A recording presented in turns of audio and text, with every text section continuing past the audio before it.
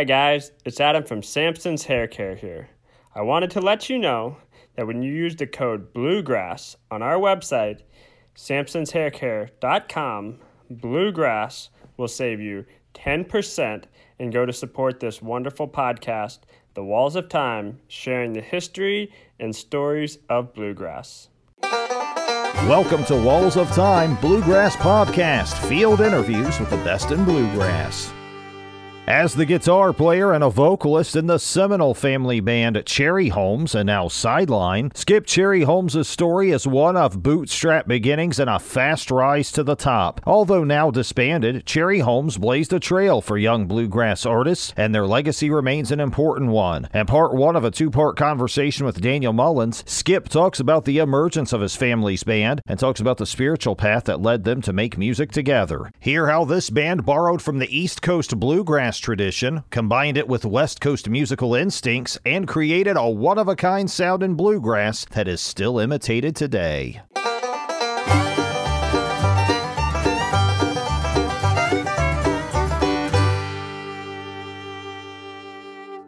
What was the first instrument that you learned how to play? It was the mandolin, actually. Back in 1999, when my family started messing around with bluegrass music, everybody kind of divvied up instruments. My dad was kind of letting everybody know what he thought they'd be able to play, and my mom was already playing mandolin, so she kind of guided me through it. I played just an old A-style mandolin. I played for about a year and a half before I switched to guitar. But yeah, it was my primary instrument at first. What made you make this change to guitar? So the original configuration of Cherry Holmes was bass, 2 mandolins, 2 fiddles, and a guitar. My sister playing guitar, Sia. And after a year and a half or so of playing, we started noticing that if we were really going to do anything with what we had, we needed a banjo. So my dad appointed Sia to learn how to play the banjo, and since I was a second mandolin player, it just made sense to switch me over. So that's when I started playing guitar, and then we were twin fiddles and mandolin, guitar, banjo, etc. You mentioned that in 1999 your family decided to essentially learn how to play bluegrass. Yes. How did that come about? So the short version is that, of course, my family's always been musical. Mm-hmm. But a lot of what we did was Irish music. We played a lot of Irish music. My dad played the djembe, and he played the bawrain. Does your family have Irish roots? Yes. My great-grandmother, my Grandma Opal, came from Ireland, and then came here and then started a family, and that's where my mamo is from. And she was born in America, but her Irish roots are really strong. But the Irish influence was always strong in our family. The dancing and the music. My mom played bouzouki, and my dad played percussion, played the bawrain and the djembe. And my oldest sister, Shelly, of course, she was physically and mentally handicapped, but she could sing. She had a really deep alto voice, and so she sang with the family. And then my brother Tyson played guitar, and my sister Sia had been playing guitar, or starting to learn how to play guitar at that point. And a lot of what we did when we went around was Irish music. And then when my older sister, Shelly, passed away in 1999, we kind of tucked away the Irish thing for a little while. Irish music, if you dive deeply into it, you will find that it's based on a lot of sorrow and a lot of heartache and a lot of just hard times, because that's the culture of Ireland, and the Irish people is a history of hard times. And so all of those emotions were a lot to handle for somebody who just lost an important member of the family who used to be a part of that culture. And so that's when we actually started just kind of seeking out a different scene, something we weren't familiar with. My dad found a bluegrass festival, and we were familiar with bluegrass, but we hadn't really done anything with it. And he found a bluegrass festival about a couple hours from us that was having a show on a Sunday. And I mean, we went to church every Sunday, every Wednesday. My parents were part of the worship team, but it was one of those things with Shelley having just passed. It's like you come in the same circles and it's the same questions. Well, how are you doing? You know, are you holding up okay? And the sentiment is very much accepted, but at the same time, it's like we need just a break. It's sincere, but it's not helping. Yeah. Especially if how old were you when your sister passed away? 9 years old. So the range of ages at that point was 9 to 20. And my sister, Shelley, was not quite 21 when she passed away. So, I guess my little sister too, she was 6 and a half, something like that. And so we broke away that Sunday and went to the Bluegrass Festival, and the headliner was Jim and Jesse and the Virginia Boys. And it's just an interesting twist of fate. When we got there, they didn't really have any day parking left. So they parked us backstage. We had a big old family van, and they parked us backstage. And it just kind of gave us this access to an experience we'd never known. Yeah. And Jim and Jesse specifically, and Jesse's grandson, Luke, who was playing with them at the time. The whole bunch just was they were really welcoming to us, and just with everything we'd been through and all of that, it was just a breath of fresh air. And at that point was when my dad was like, this is something we should look into. And there was no intention of there being a professional end to it. It was like we had, my dad was a full-time carpenter for the Los Angeles School District, and so he worked all the time. But Saturdays were, family days when he didn't work. And a lot of times on a Saturday night, we'd either, watch a movie together, or we'd play a game together, or it was, family activity. And we were like, well, let's play some music. Yeah. And that's all it was meant to be at first. It was your Saturday night hang out with the family and play music just because. Almost just like just a fun hobby for you guys to grow closer together. Yeah, and to kind of bond together after everything and hold each other together. We never had any intention or any thought that it would do anything beyond that. And that just, you never know what God has in store for you. It just kind of took off from there. When did you guys realize that, okay, maybe we're getting pretty good, and maybe this is something that other people would want to hear, other than just sitting around the living room? Well, so we started playing. This whole thing transpired. My sister passed away in March, and we started messing around. That one festival we went to was in April or the beginning of May. What was the festival? What was the name of the festival? I want to say it was called the Norco Bluegrass Festival. It was in Norco, California. I could be wrong on that, but I'm 98% certain it was the Norco Bluegrass Festival. That was in, let's say, early May.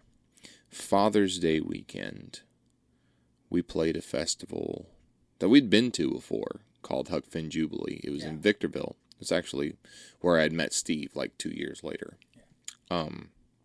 But we went there, and back in those days, it's like if we were going to go, we went on Tuesday, and my dad would set the campsite up.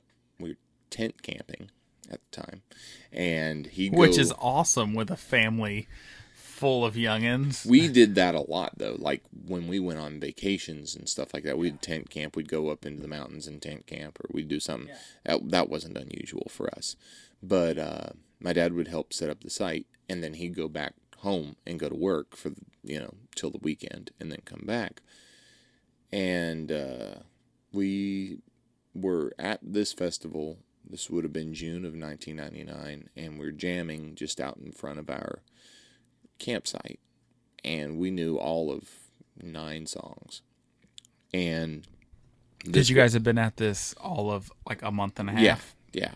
And this guy came up that had taken an interest in us, and he was like, well, look, I know this resort up in the San Bernardino Mountains that it's like they do apple picking, and they've got like a petting zoo, and just kind of like a little mountain town type of thing, and they've been looking for some entertainment.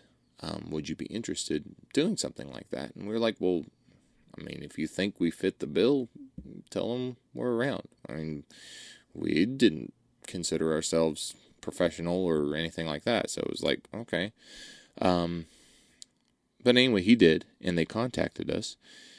And they were like, well, look, here's what we want. We want somebody who will play for 6 hours on a Saturday. And just one Saturday? No, every Saturday. Every Saturday. Every Saturday. And we were like, well, we know 9 songs. So we started buckling down. I think the gig started the middle of August. So that gave us like a month and a half, maybe 2 months to learn. And we were like, well, if we're going to do this, let's do it.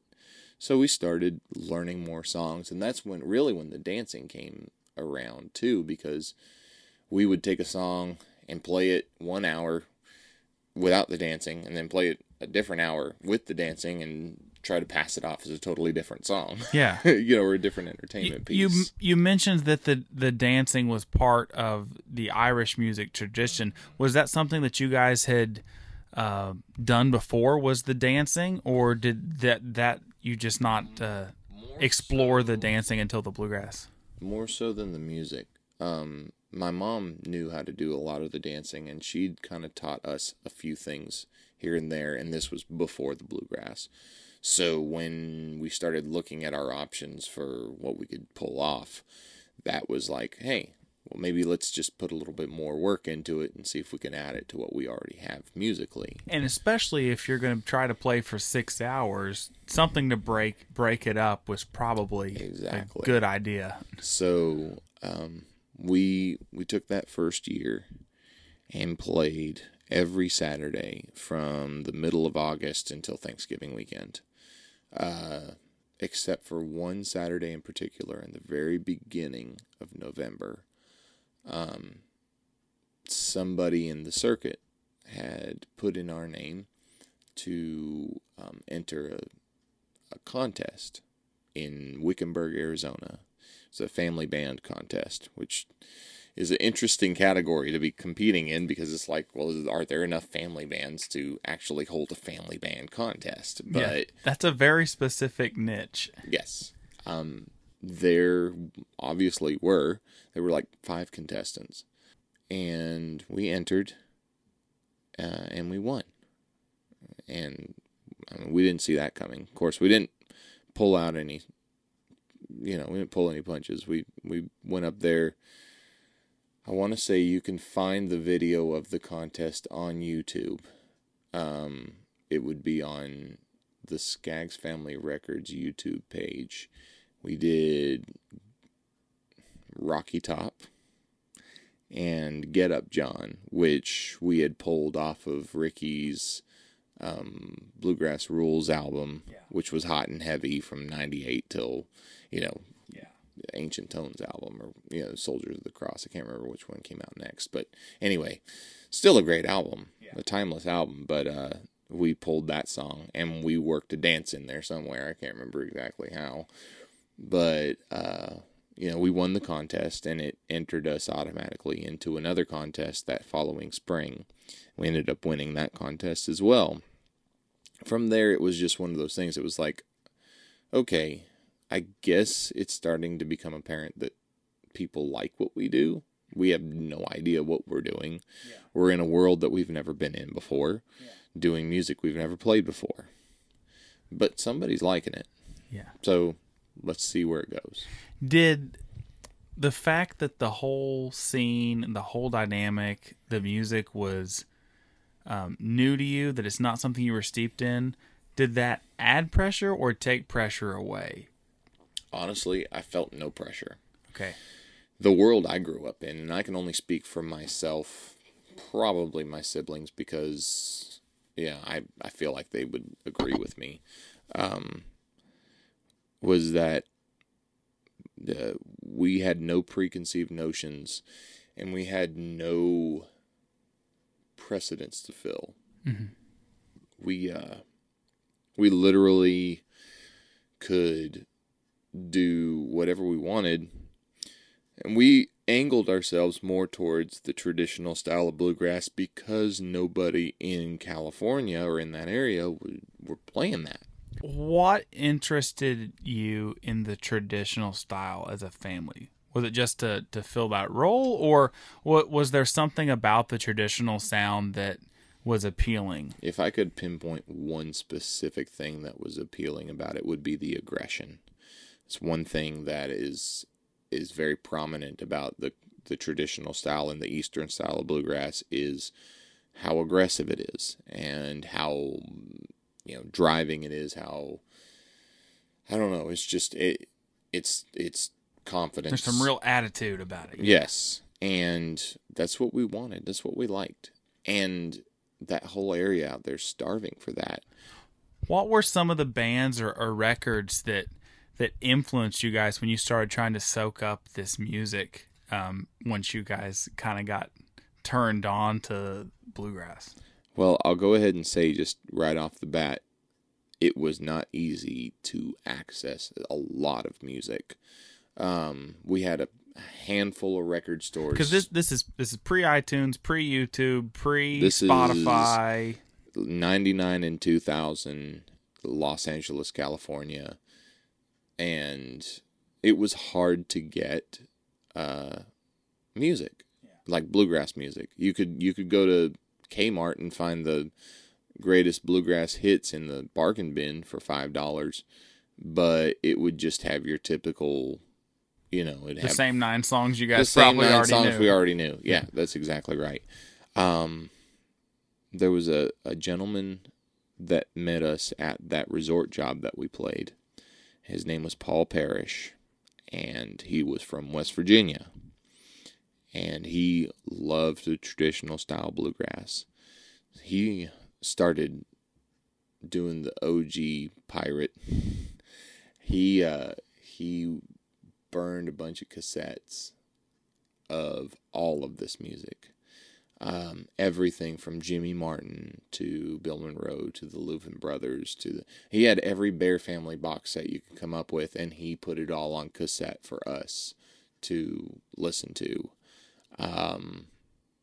And we soaked it all up. That between that and any album we could get our hands on, I remember one album specifically that we had gotten was an album IBMA put together as a collab back, I want to say it was 2000, and it was called Choice Picks. Great record. It is. It's a fantastic record. It was like one of the only bluegrass CDs we could get our hands on out there at the time. That was really not just like another hash together of 2 Bill Monroe songs and a Stanley Brothers song and all that. It is great, fresh. This is the sound of bluegrass in the year 2000 CD. Yes. So we just took whatever we could get. Obviously, anything that had a real hard driving edge or a real aggressive edge was something that would spark our interest. And then looking for songs that we knew people weren't doing, which was a lot easier back then. when you could find music that nobody else really had, or a lot of people weren't paying attention to. And we turned several songs into our version of those songs, and people thought it was fresh material because it was just an obscure song that... Well, and especially in your part of the country, like you said, it's stuff people weren't paying attention to. If you're listening to stuff that the other folks aren't listening to, you're automatically going to sound different, besides the fact that you're coming at everything with a new set of eyes and a fresh perspective. Mm-hmm. And so that's kind of one of the things that had set us apart in the scene as we started going into the 2000s. 2000, 2001, we were getting booked for more and more shows, and we were one of the only groups that filled that slot. I mean, we were a family band.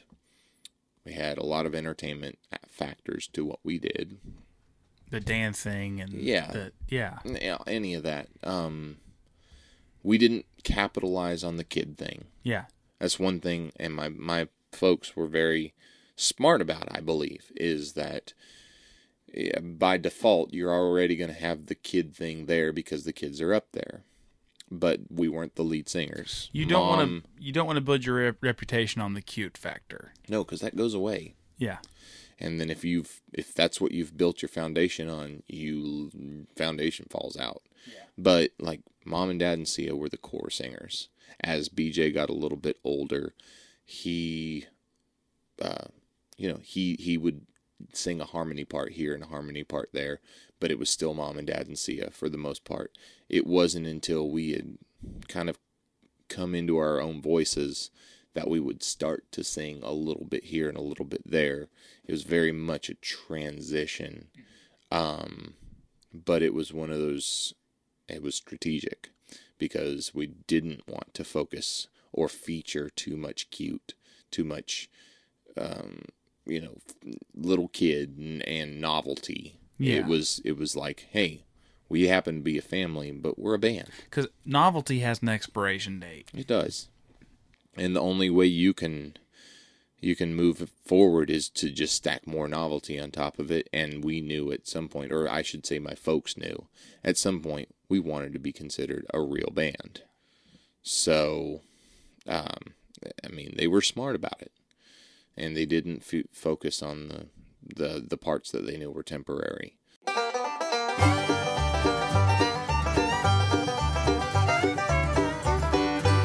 Do you ever feel like the hustle and bustle of life keeps you from accomplishing your goals and staying on track? Have you ever felt exhausted at the end of the day, but yet feel like you've accomplished nothing? Help focus on your goals and stay on track with the Self Journal from Best Self Co. Whether you're starting your own business, a college student, or you're just feeling overwhelmed with day-to-day life, the Self Journal is packed with tools to help you get more done, with features including daily planning, a 13-week roadmap for your goals, inspirational quotes, daily and weekly habit tracking, and a place to record morning and evening gratitude. Best Self Co. offers a line of productivity tools to help you accomplish more. Check out all of their products at bestself.co. Use code Bluegrass to save 15% off of your first purchase. That's bestself.co, code Bluegrass to save 15% off your first purchase.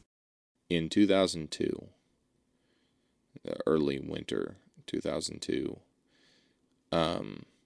was kind of the point where it was like, okay, we're getting asked to and working as a band more than we ever have. Not really enough to live off of, but more than my dad had vacation days for. And it was beating him up. I remember one specific run. We had a show booked in Utah, and it took all day to get there after he got off work. And then we'd play it, turn around and come home. He'd go grab a shower and go back to work. And it got to that point. That's it was tough. Like, yeah, we either need to go for it or stop. Because Sia was getting older. She's getting to that point where she's going to graduate high school. Is she going to go to college? What are we doing? It's real life starting to kick in. And we either need to make a decision now or hang it up. And after a lot of talking and a lot of figuring out, what do we think is going to be the best move here? And we decided to go for it. So my folks sold our house in Los Angeles, and we packed everything up and went on the road. That's a gamble. It is a huge gamble. A lot of people would say, what were your mom and dad thinking? Yeah, including us. No, but seriously, a huge part of why it was even a consideration, I'm back up just a little bit to February of 2001, and we played a festival in Bullhead City, Arizona, and one of the groups that was there was Lost and Found. And Alan Mills had taken a really strong liking to us. He'd gotten a conversation with my dad, and he was like, or my dad was asking him, well, what's it like to go east? What do you think? How do you think we do? Alan was like, y'all need more time. You need to get a little more experience under your belt. Fast forward to same festival, same month of February, but 1 year later, Alan was like, all right, you're ready. You're ready to do something. And so he went home and started calling people. Isn't Alan the coolest? He is. Alan's one of the coolest people, and he's willing to help anybody who's willing to put in the time. And so that had to mean a lot to get a stamp of approval from someone that has done it all and seen it all in this business. Yeah, well, and I can't say that at the time we really knew what that meant, because we hadn't gone east. We didn't know what kind of an icon he was. We knew he was a part of a band named Lost and Found that came to Arizona and played a festival. Yeah. And it wasn't until we were actually steeped in it that we realized exactly what it was he put on the line for us. James King was another one. The late James King had gone home that same year and kind of put in some footwork for us. Called some promoters and tried to work us into slots. And when we left California in July of 2002, went east, we had stuff booked $50, $100, anything just to get in front of people. Yeah. And it was all leads. Pretty much just working for gas money at that point. And all the leads were provided by either Alan or James, or they contacted a few promoters, and those promoters would link us up with one or two shows. We worked in the Midwest a lot, and then made our way east. Went to North Carolina and Tennessee, all that. And I mean, it was an aggressive trip, and we played every weekend, but grossed, $300 a week. It's just maybe enough to get us from point A to point B. We were traveling in a van and a trailer at the time. Wow. And we'd set up camp somewhere at a campsite and practice, do school. I mean, Sia was graduated, but BJ, myself, and Molly were still in school. I remember I was in 8th grade that first year we went out. It was kind of one of those things that's like, well, if we go out here and fall on our faces, and we'll go, my folks had some property in Arizona. My dad was like, well, I'll just get a job in Arizona and see you can go to college, and we'll finish up school with the rest of you and figure it out. You were 8th grade, what, 13 at this point? Yeah, 12. How does a 12 or 13-year-old handle riding in a van with your family, playing gigs, camping, and being homeschooled? I'll tell you how I handled it. The first 3 didn't bother me. The school was tough. I tell a lot of people this because I think it's kind of funny. That first 3 or 4 months, I guess, July, August, September, October, November, I'd gotten so behind in school. I'm just taking in a brand new side of the country that I'd never experienced before, and I was not diligent. And I just didn't care. You know, I was doing all that. So we got into December, and my mom was like, look, Christmas break is here, but you're so behind.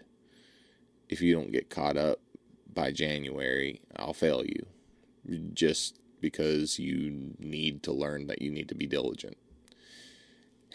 So I worked through Christmas break. I worked every day, and I got caught up. I did. I was very proud of that, but it got real right there because we were off like pretty much the whole month of December. And so while everybody else is hanging out doing their thing, I'm over there hustling with my books and all that. And I got caught up, and by the time graduation was graduating into high school, I was caught up. I actually ended up graduating high school a little bit early. Wow. But the reality of it was, I mean, I was fine with traveling. We all got along great. My siblings and I got along great, better than a lot of families that large do with ages like that. I mean, all over the place. Yeah, we had sister, brother, sister, in the age, sequence, and there was a lot of potential for picking at each other and this, that, and the other thing. And we didn't really have a whole lot of that. We got along really good. The music is kind of funny. It's like, there was never a moment when I was younger that getting on stage and playing even fazed me. It was like, well, I was going to do this sitting in front of the car, so why not do it up here in front of a microphone? It literally made no difference to me. I guess ignorance is bliss at that point. But I'd say the same thing for the first time I played the Opry, which was May 3rd of 2003. It was just another gig. Yeah. I had no feeling of tension or anxious about it at all. I was like, okay, I'm going to go up here and I'm going to play. I'm just going to do what I do. Was it just that you were that comfortable, or was your confidence level that high, or you were just that at ease because you played so much that it really didn't matter where you were? You had no problems playing, period. Well, I think it's kind of a combination of playing all the time and making no difference whether I played here or played there, and also the kind of the ignorance factor. I didn't grow up listening to the Opry or thinking about the Opry in California, so the Opry didn't hold those prestiges for me at that point. Obviously, as I got older and started realizing what all this meant, I was like, wow, was I an idiot for not taking this more serious? But then you just have like to we think, all have things when we're a kid that we just don't understand that it's as big of a deal as it is. Exactly, yeah. But at the time it was probably better because I didn't have nerves. I didn't, I was carefree about it. Just get up there and jam. Marty Stewart's going to introduce you. Okay, cool. I mean, I'm going to get up here and do my part. That's what I do. So, as far as traveling and homeschooling and playing shows and all that kind of stuff, it really, I don't know. I never felt weird about it or uncomfortable, and never really got tired of it. It's just kind of what you did. It was either do that or sit at home. Just get out here and do it. All right, so clearly if Cherry Holmes had kept making $50 and $100 a date, we wouldn't be sitting here right now. So when did things really start to take off for you once you moved east and started trying to hustle and really make a go of it here in the bluegrass business? Well, that original tour, 2002 fall tour, opened up tons of doors. When we went, because we actually had moved a bunch of stuff to Arizona when we left California. Just in case. Well, we didn't have anywhere else to put it. I guess that we makes sense. We had a whole house full of stuff, and we were moving into a trailer and and a van. Yeah. So we had a storage unit up there where my parents had property, and that was where we were hubbing, basically. When we went back to Arizona for just a few months, the phone wouldn't stop ringing. Anybody we'd played for was calling us back. People that they had told were calling us. By the time we hit April of 2003, we had a pretty good tour schedule lined up for the back half of 03 and the front half of 04. And this is coming from, or this is occurring with a group that had no intention a year before that of even being where they were at. Just word of mouth. Exactly. So some friends of ours from California had moved to Tennessee not too long before all of this. And so we called them up and we were like, well, can we come hang out in Nashville with y'all while we try to sort out what it is we're going to do? I mean, I'm sorry if I'm jumping around too much, but some of this stuff just kind of bounces back and forth. But the 2002 tour, one of the stops we'd made was IBMA. And that was back when it was in Louisville. And I still have people to this day who remember that first year we were at IBMA in Louisville playing in the lobby, and nobody had ever heard of us. Nobody knew what we were doing, and we were just out there jamming. One of those people was Rhonda Vincent, and Rhonda had used Molly, my little sister, to record a song that Molly had written. And from that little to fiddle stint tune, right there. Yeah. What was the fiddle tune's name? I want to say it was called Frankie Bell.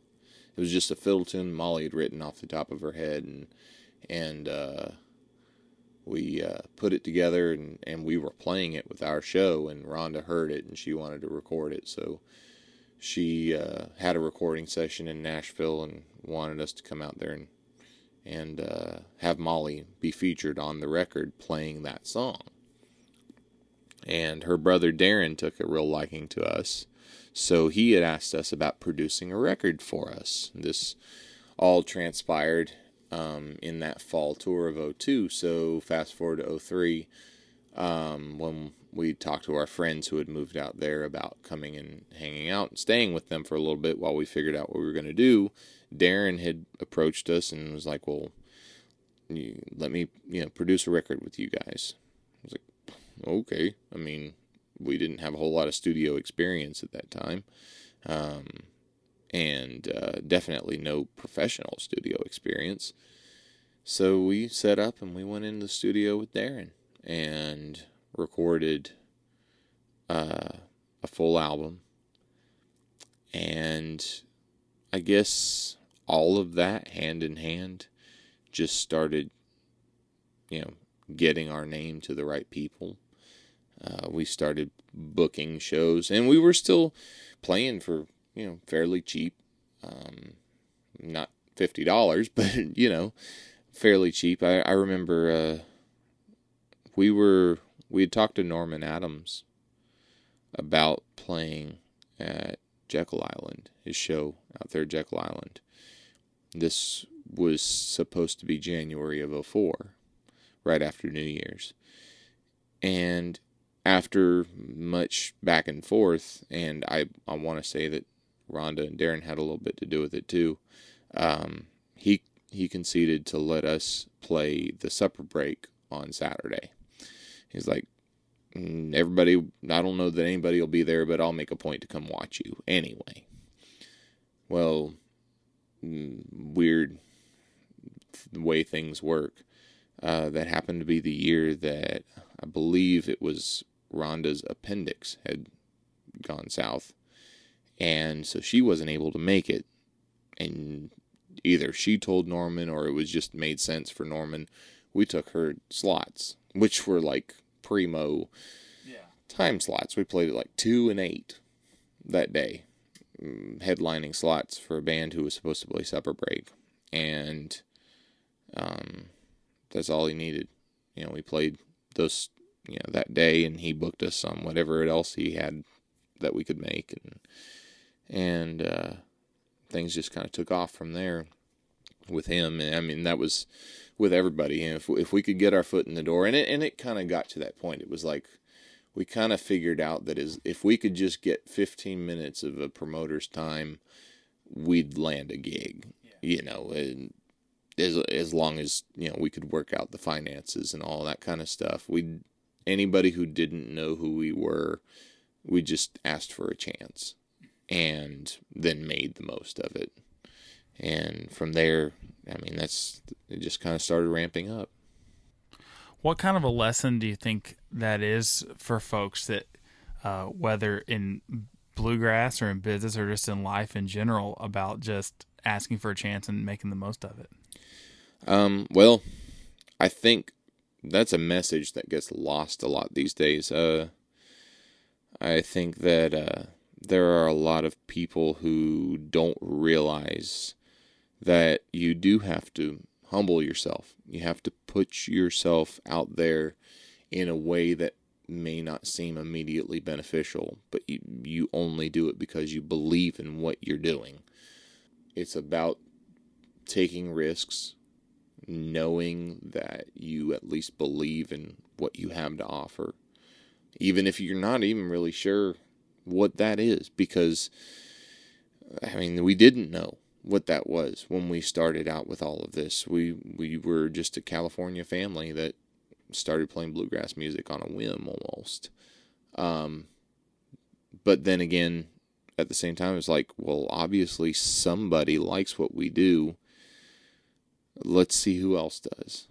And you throw yourself out there and you take risks and then prove to the people who need proving that you're worth what you think you are. Nothing comes for free. Nothing comes easy. Nor should it. You should always feel that hunger. You should always feel that almost that sense of impending failure, but use that as a positive to drive you to do way more than you thought you'd be capable of. Nothing's going to come by just kind of hanging out and hoping somebody notices you. Yeah. You really need to get out there and put yourself out there, and when somebody gives you a chance, do not take it for granted. Get out there and give it 100%. And it sounds like you guys were so dedicated and so prepared that when those opportunities came, you were in a position to make the most of them because you had already been putting in the work, you know, playing around a tent all night. That's being prepared, so when those opportunities come, you're ready to knock their socks off in 15 minutes, you know. Yeah. Well, and that also, that comes from and is attributed to my dad and just his overall demeanor and personality, being of the military, and, you know, just everything. It was like, be prepared. That was the motto of anything we did. You know, my parents are still very much survivalists, and you know, there's a whole lot of their lifestyle that points to that same feeling, and they didn't let up when it came to the music or the family. It's like, we need to be ready. I didn't really touch on this, but, you know, once we did land that resort job back in 1999, the practicing went from random Saturday nights of just hanging out and playing music to, you know, 2 and 3 hours of practice individually a day, followed by, you know, 2 to 3 hours of practice as a band a day, an evening, you know, when my dad got off work. And so, I mean, we would pound out the practice and really took it serious when we realized other people were taking us serious. So, yeah, preparation was always in the forefront. And when those opportunities came, just like you said, you know, we made the most of it. We gave it everything we had, even up to the point where, you know, we had signed with Skaggs Family Records. How did that opportunity come about? Well, that actually was when we were at IBMA the very last year it was in Louisville, which would have been 2004, was when we were approached by a gentleman named Steve Day, who was working for Skaggs Family Records at the time. We had been courted by a couple of different labels. Rebel had courted us. There was a old record label out of Floyd, Virginia called Hay Holler Records. Mm-hmm. They courted us. I had a meeting, I think, with Ken Irwin with Rounder. We hadn't signed with anybody though, and we got approached by Steve, and we met with everybody with the Skaggs Family label, and just felt like it was a good fit. So we signed with them, I think, in December of that same year, and our record with them didn't come out until September of the following year of 2005, I think. I want to say, yeah, sounds about right. Maybe it was June of 2005. I can't remember. It was later 2005 when the record came out. But what I was going to say was, back in that day when CD sales were still really hot, their distribution company was Universal Music Video and Distribution, Music and Video Distribution, and so we had the opportunity to go to all of these different Universal branch offices across the United States and do a performance in the office for all of these people as a way to basically introduce ourselves and try to get to buy space in Best Buys and Targets and Walmarts all over the world. They would invest more in trying to sell your product for you. Right. And you basically had about 20 minutes to give it your best shot. We did this about 7 or 8 times across the whole United States. Different regions. Yeah. Different regions. And so we found a way to incorporate it all. A cappella, grass, dancing, the whole shebang. A little bit of wit from my dad, which he was notorious for at that point. We just put together something that we thought would be the best representation of everything we would do in a 20-minute set. And that was the epitome of jumping on the opportunity and giving it everything you had and being prepared for it, because that takes thought. You can't just get up there, I'm going to play this song because that's the song I think I'm good at, or that's the song everybody likes. You got to be strategic about it and actually put some thought into it. So that's what we did every time.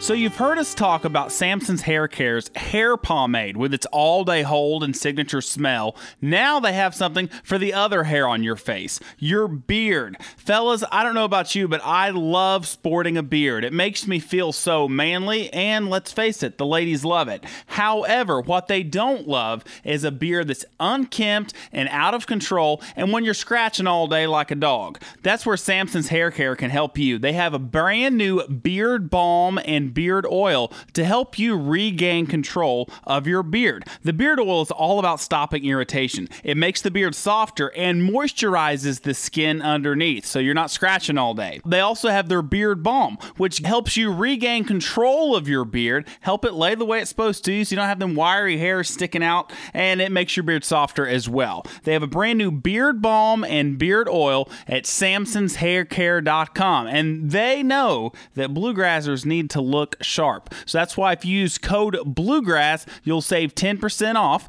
whether you want the beard oil, the beard balm, the Samson's Hair Care pomade, or all three. Check it out at samsonshaircare.com. Use code BLUEGRASS to save 10% off. It's all at samsonshaircare.com, code BLUEGRASS. And now back to Walls of Time. You mentioned the word strategic.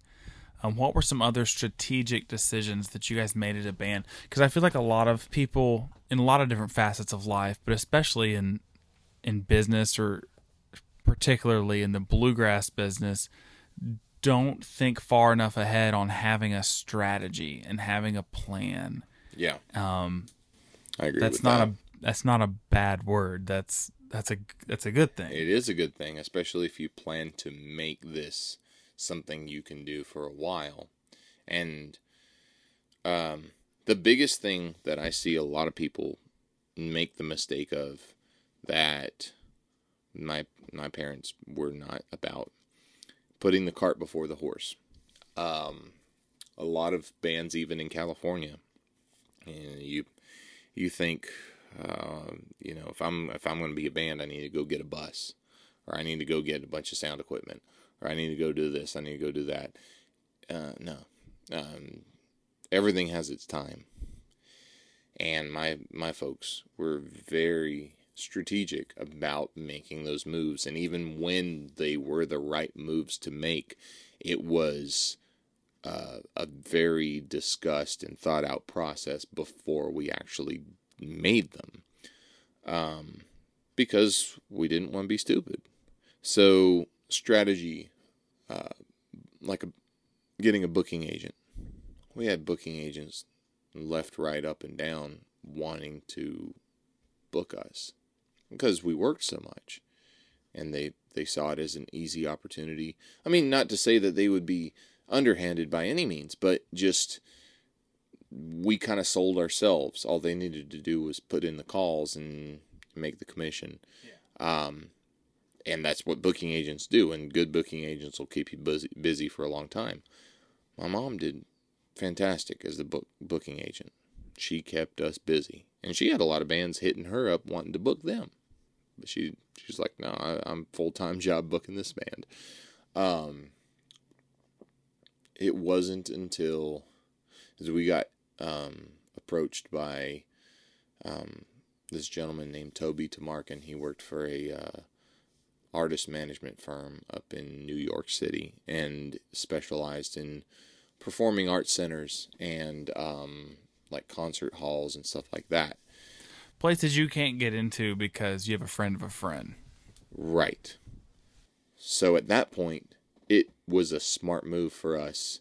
But even at that, there was a non-exclusive agreement because he had no idea what the bluegrass world was about. So it was like, okay, well, I've got... He knows performing arts centers. He doesn't know Norman Adams and Milton Harkey. Right. And a lot of people like that won't even really deal with you too much if you have a lot of red tape to go through with a booking agent.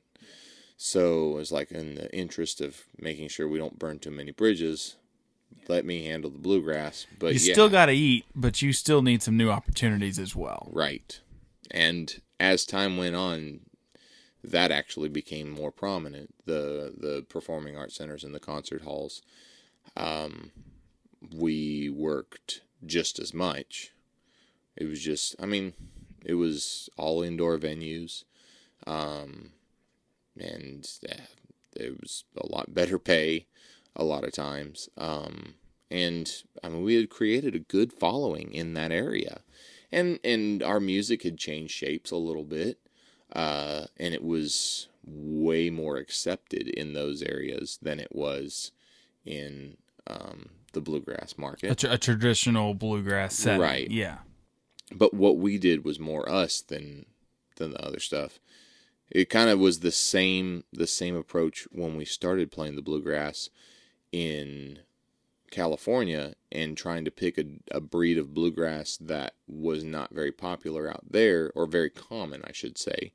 So we went for the traditional stuff. And while it was something you believed in, it was still strategic. I think some folks have the misconception that if I make a strategic decision because it's in the best interest in business, that I'm selling my soul to the devil. And you can do both. You should. You shouldn't sell your soul to the devil. Sorry, that came out wrong. Never a good idea. That was not in the inclusion there. You should be strategic because ultimately you are looking out for you and what you want and what's in your heart. When we started kind of changing shape with the music that we played, it became more us. It was, okay, we've come to the land where the traditional bluegrass is what everybody plays. We're in the East now. Now it's time to figure out what would be different, just like what we did in California. And what was different was traditional bluegrass, and out here, that's not different. And at that point, we'd got enough musical experience under our belts to start really feeling what we were about as musicians and singers and performers. And there was a lot of road hours and a lot of miles racked up and a lot of heartache and a lot of excitement and a lot of emotions just all over the place. So that's when we started exploring what we felt was actually us. And it started out slow and then picked up pace and took off. You guys had also, for lack of a better phrase, had earned the right to do that as well. You guys had already established reputation. By this time, you guys became the first band ever to win Emerging Artist of the Year and Entertainers of the Year at IBMA in the same year. Correct? Actually, not correct. We did not win Emerging Artist that year. We've never won Emerging Artist of the Year. You were nominated that year. We were nominated. We were nominated for both. We won the Entertainer. We did not win the Emerging Artist Award. I want to say that the Grascals had won it that year. My apologies. 2005. It was still quite a feat. To be nominated for both awards had never been done before. That was it. Yeah, to be nominated for both. Yeah, but to for lack of a better term, skip the one and then move on to the other had definitely been never done before. That being said, that was at the point where our music had started to mold a little bit more into what we were. We'd been writing a lot of our own stuff, pulling from energies that we'd been using for years, but also from new energies that we'd been learning, and new music we'd been exposed to, and new crowds we'd been playing for, and then from that point forward, it just kind of was a rapid spiral forward. The music was way more personal, and it was more exciting to us. It was more heartfelt, and there are a lot of people that gave us a lot of kickback for it. And the thing that I always would say and still say to this day is, Bill Monroe started this music, but to his predecessors, he was a contemporary. He was pushing the envelope too far. He was stretching things too much. The generation that pushed off of him, they were stretching things too much. The growth of music has always been that way. So, everybody who plays what is true to their heart and is written straight out of their heart and their soul will get kickback from whoever thinks that they should be playing what somebody else already played. And that wasn't who we were. So, after receiving some of the criticism and the flack that you guys caught for, as you said, you heard pushing it too far, how does that make you feel when 10 years later-ish you see a generation of bluegrass pickers, whether in jam sessions or on stage like we saw today, doing Cherry Holmes songs? Honestly, as far as the masses go, it makes me feel kind of like I guess you could say we're a little ahead of our time, but at the same way, kind of blazing a trail at the same time. It was to hear music that we recorded or songs that were really, really controversial for us now being recognizable. Well, for example, a song that's played that was one that we wrote and performed is marked and stamped as a Cherry Holmes song. So it's not, that's a traditional bluegrass number, or that's a jazz number, or that's a rock number. It's a Cherry Holmes song, that's straight up one-of-a-kind brand. Could say it's a little aggravating to think that now there's a whole lot of what we did back then that is accepted now, when we got so much flack for it back then. But that's history. I mean, you can't do anything about it. It's got to make you feel good, though, when you see teenagers or young people that are new to the music, as you guys were, that have grown up listening to your records, and it's influenced them and made an impact on them. It does. It also makes you feel really old when you run into the teenagers and young people who weren't in the music before you got out of it. And they're like, well, they don't remember the era of Cherry Holmes. And you're like, wow, I'm so old, aren't I? But at the same time, the history's there, and thank God for the internet, YouTube, and Spotify, and iTunes, and all that kind of stuff, and which is funny because, I get reports on music, and our music gets streamed and downloaded a lot still. When that stuff was really either not around or in its infancy by the time the you guys wrapped streaming it up. platform was there, and that we're not a touring band. Yeah. We're not an actively sought after band. So to see the numbers and see that people are still looking for the music and looking at the music, that's pretty cool. Speaks volumes.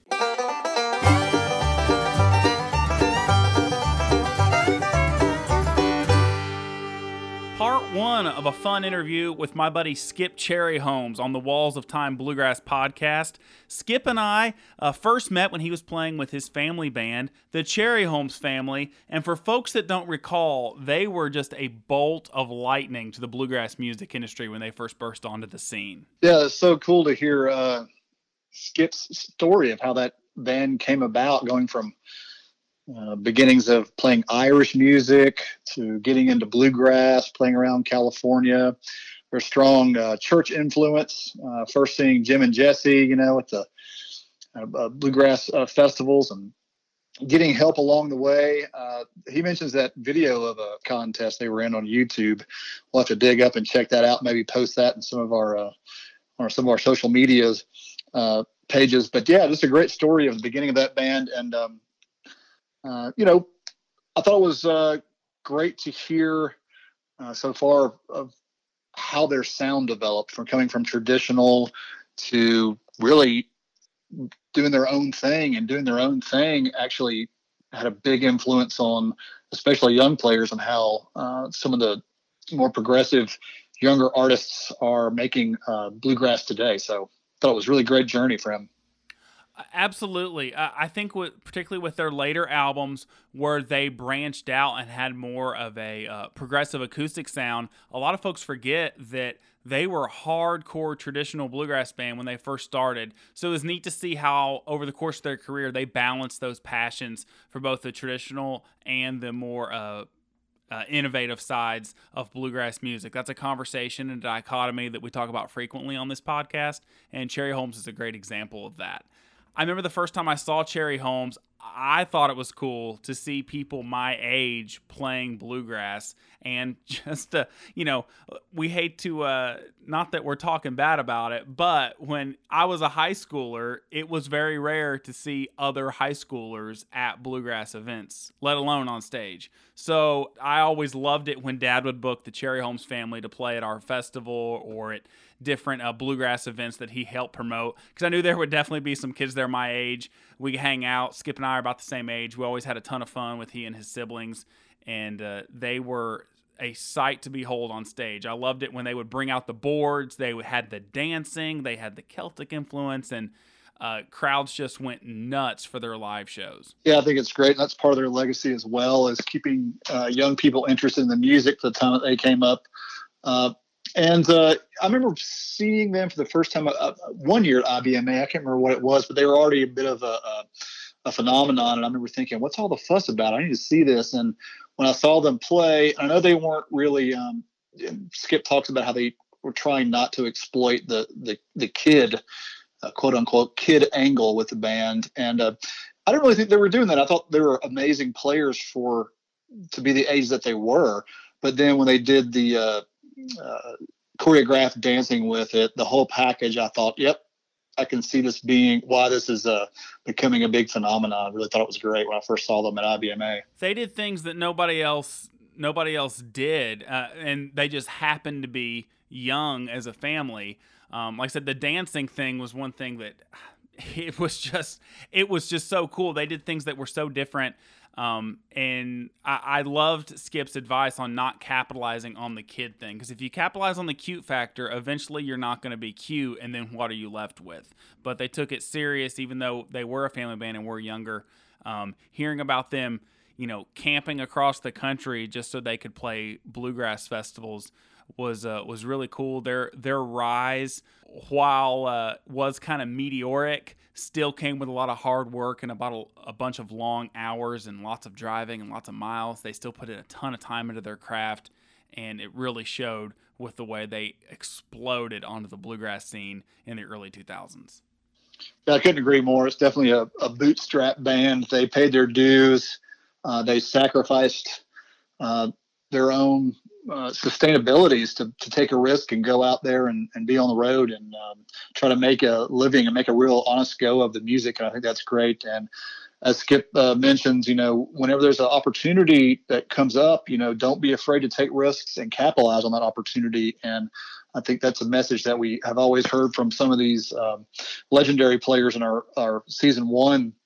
A theme running through that was, be brave, take chances, and when opportunities come up, don't shy away from them.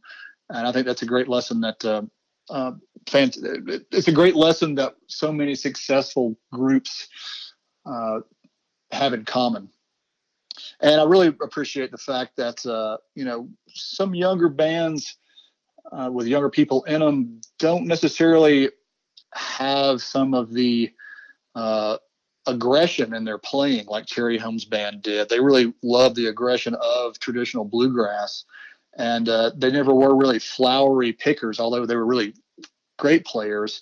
That aggression, that drive, that's purity of what great visceral bluegrass is all about has always been a part of their music. I really appreciate that too. You mentioned some of their business acumen. I love Skip talking about having a strategy as part of your overall plan. So often bands, not just young bands, but bands and artists in general, they have ideas and they have goals, but they don't necessarily have a plan or a strategy on how to make those things happen. And it's important not to put the cart before the horse, to think out and discuss as a unit your decision making ahead of time, so that way when those opportunities do come, you're in a better position to maximize their potential. Yeah, it's definitely important to be deliberate in your business strategy and your artistic strategy, and that's one of the elements that made Cherry Holmes such a success. And then on part 2 of our episode, we're going to get into when Cherry Holmes came to conclusion and Skip's journey in between Cherry Holmes and his current band Sideline, which he also has a big family connection with there. He plays with his father-in-law, Steve Dilling. And we'll talk even more about the some of that Skip Cherry Holmes guitar playing aggression that he applies to that fantastic band Sideline. I still remember where I was when I got the news that the Cherry Holmes family was going to be, wrapping it up after quite a career. It was funny because one of my best friends never was really too much into the bluegrass, but he did like Cherry Holmes because they were different. The youth might have had a part of it, but when we were in college, he loved it when I would get a new Cherry Holmes record. That's ones that he could get on board with, and he was with me, and there's very few times I've been with him and gotten a bluegrass tweet or bluegrass notification that he would understand, but even he was bummed that Cherry Holmes was going to be wrapping it up and calling it a career.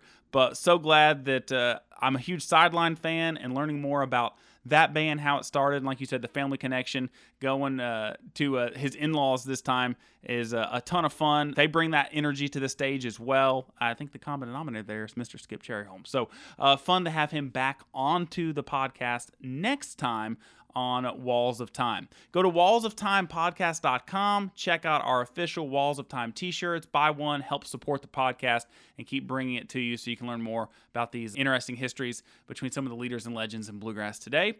Of course, if you enjoy what you've heard on the podcast so far, if you could give us a 5-star rating and review, it would appreciate it. It really does a lot to help promote the podcast to more people who may enjoy it. So if you could give us a rating and a review on Apple Podcasts, Google Podcasts, Stitcher, Spotify, whatever, we'd really appreciate it. And we're on social media at Walls of Time Podcast on Facebook and Instagram, Walls of Time Pod on Twitter. And we'll be adding some Cherry Holmes music to our Spotify Walls of Time playlist too that accompanies each episode of the show, and that playlist includes past episodes as well, so check that out. Until next time, thanks for listening. Walls of Time Bluegrass Podcast is produced by Ty Gilpin and Daniel Mullins, edited by Daniel Mullins, and is a production of Blue Poncho Media.